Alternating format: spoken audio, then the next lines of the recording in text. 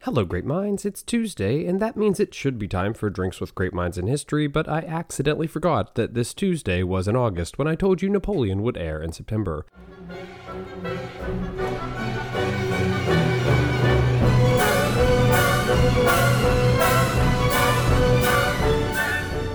So, I wanted to share a quick story with you. A story that wasn't written by me, but written by a friend of the show that I record for some of his shows, which I'll talk about later. But I wanted to share today with you the story of the Aurora of Philadelphia, published by fun-loving founding father Benjamin Franklin's grandson, the creatively named Benjamin Franklin Bache. After his grandfather's death in 1790, Benny Bache inherited Franklin's printing shop and equipment. He adopted the motto, Sergo ut prosum, I rise to be useful, in honor of his grandfather, Benny Frank. He figured one thing he could do with his new printing press to honor his grandfather would be to publish a newspaper that focused on attacking people like George Washington and John Adams. Neat.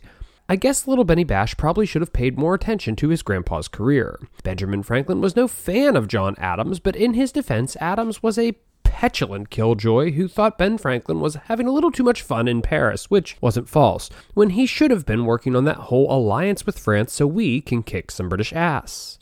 But George Washington, come on, he and your grandpa were great friends. They hung out often. Hell, he basically won America its independence. What is there for an 18th century critic to say? The Aurora regularly featured articles attacking the monarchical tendencies of the first president and those of the second, the latter being slightly more accurate, I suppose. He accused John Adams of wanting to establish a hereditary presidency, with his son John Quincy Adams eventually succeeding him. Which did kind of eventually happen. He even accused Washington of collaborating with the British during the Revolution. I mean, there was that one time where George saved his enemy's dog, so maybe Benny Bache is onto something. No, he's not. Benny also argued that the Senate shouldn't deliberate in secret, and that the terms of the infamous Jay Treaty of 1794, which, by the way, resolved some leftover disputes between America and Great Britain, see that kick some British ass thing, should be made public. Benny's partisan attacks got so nasty that even the anti-Federalist thought he had gone too far. John Adams' Federalist, of course, passed the Sedition Act of 1798 to threaten the kind of vociferous criticism the Aurora was putting out.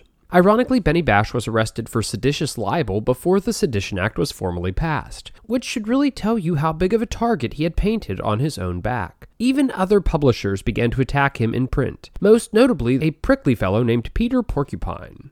While inspecting the construction of the USS United States, Benny was attacked by the son of the ship's architect in response to an article that the Aurora had put out accusing the shipbuilder of taking bribes. As Benny took a brutal beating, the crowd at the dock cheered, believing that it was well-deserved. The Aurora became a hard paper to sell even in those days of super nasty hyper-partisanship, especially once criticism of the government in print became, illegal. Benny died of yellow fever at age 28 while still awaiting his sedition trial, which was based on a law that arguably violated the First Amendment of the U.S. Constitution. Amazingly, history has looked favorably on Benny Bache, as he is remembered as a champion of free speech, as well as one of America's earliest partisan rabble-rousers. Fortunately, America learned its lesson and never ever again engaged in nasty backbiting and outright lying about political opponents, and the parties themselves settled down and became responsible stewards of public interest.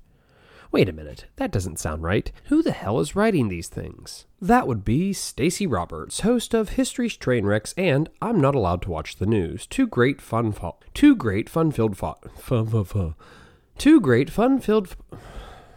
Why the fuck did I decide to say fun-filled? Because we all know, I'm not going to be able to do it. But let's try one more time. The host of two fun-filled podcasts that talk about politics and history and all the messes that go along with it. If you haven't checked out Stacey Roberts' great two shows, go at least check out one of them. The one about the news actually features some stories like this one that Stacey writes and I record. It's nice to work with somebody else on a slightly different project, but it's still history for you, and I, of course, took this opportunity to try a new tequila I bought. So cheers. As always, it's a drink for me.